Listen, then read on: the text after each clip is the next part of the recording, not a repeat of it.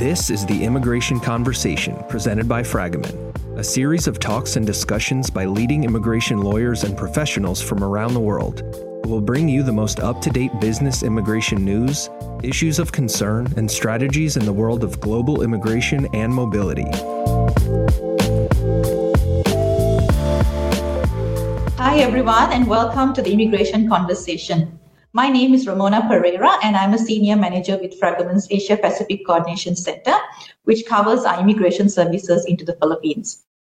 For today, our podcast will focus on the Philippines, one of the countries we cover in our APCC practice and its ever-changing immigration landscape. Now, there have been some interesting changes, specifically from the Philippine Economic Zone Authority, or PEZA for short, and we'd like to discuss the PEZA visa, its requirements, its impact to businesses, and of course our clients, zooming in on the Understudy program requirement. Today, I am joined by the experts on this matter, our Philippine team senior consultants. We have Ethan Ma, Isabella Ang, and Missy Makil. Thank you everyone for joining us today. Thank you for the introduction, Ramona, and hi everyone. Hi everyone. Thanks, Ramona, and hello to all our listeners. Okay, so to start off, Missy, could you give us a background on what the PEZA visa is? Sure, Ramona. So in the Philippines, there are various categories of long-term work visa. The applicable long-term work visa type that a local registered entity can sponsor is determined by the setup of the entity and the government incentives which they may have. So local companies registered and set up under the Philippine Economic Zone Authority, or PEZA, can apply for the PEZA visa for their foreign workers if they will hire them for more than 6 months. Previously, the PEZA visa was actually known as the 47A2 Special Non-Immigrant Visa, and the 47A2 visa was granted by the PEZA together with the Department of Justice. On 11 November 2021, PEZA and the Bureau of Immigration entered into a memorandum of agreement with its implementing rules and regulations in order to implement and exercise the authority of PEZA to issue working visas to foreign employees of PEZA companies as well as their qualified dependents. Following this shift, the PEZA visa is now granted by the PEZA together with the Bureau of Immigration. Thanks, Missy. Now, Missy mentioned that the PEZA visa now replaces the previous 47A2 visa. Bella, are there any significant changes of the features of the PEZA visa as compared to the 47A2 visa issued by the DOJ and PEZA? I think a notable change and the feature of the PEZA visa is that the PEZA visa now has a maximum validity period of 2 years as compared to the 1-year maximum validity with the previous 47A2 visa.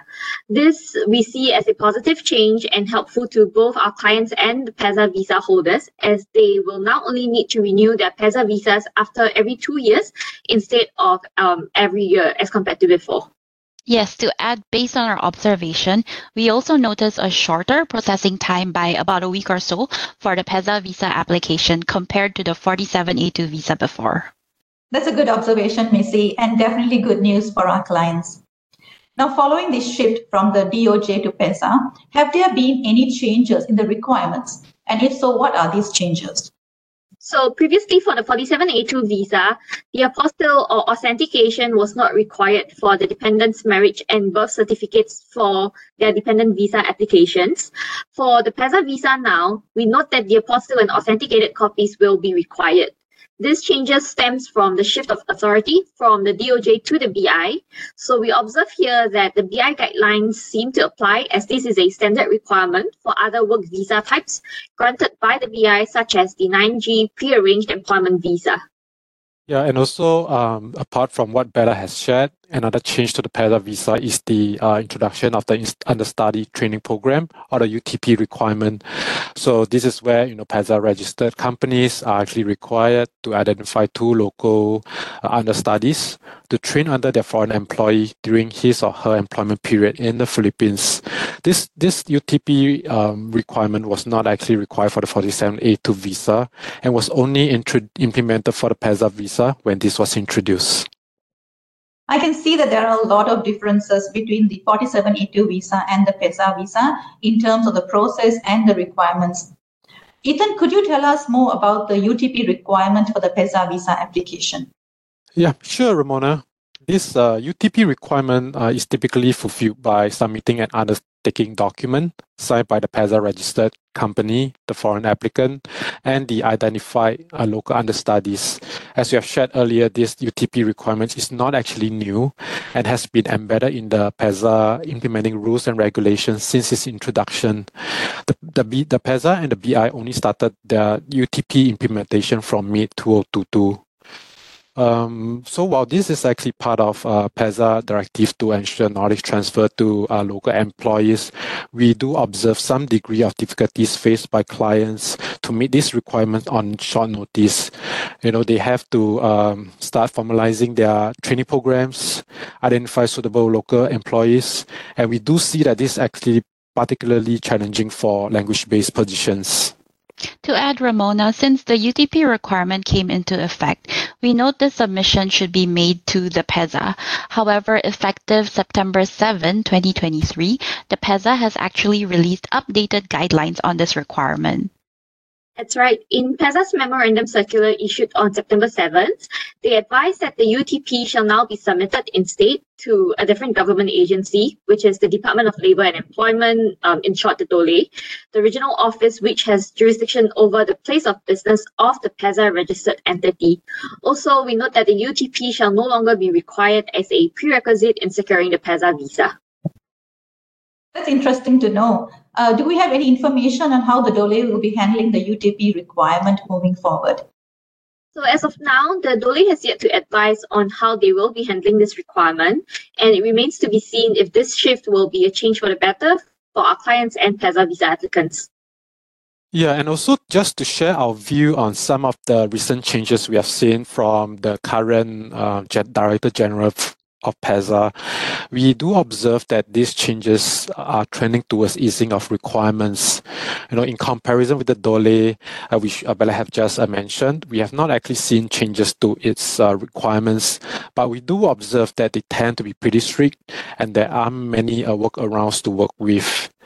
We will actually monitor to see how the DOLE will implement the UTP requirement, if at all.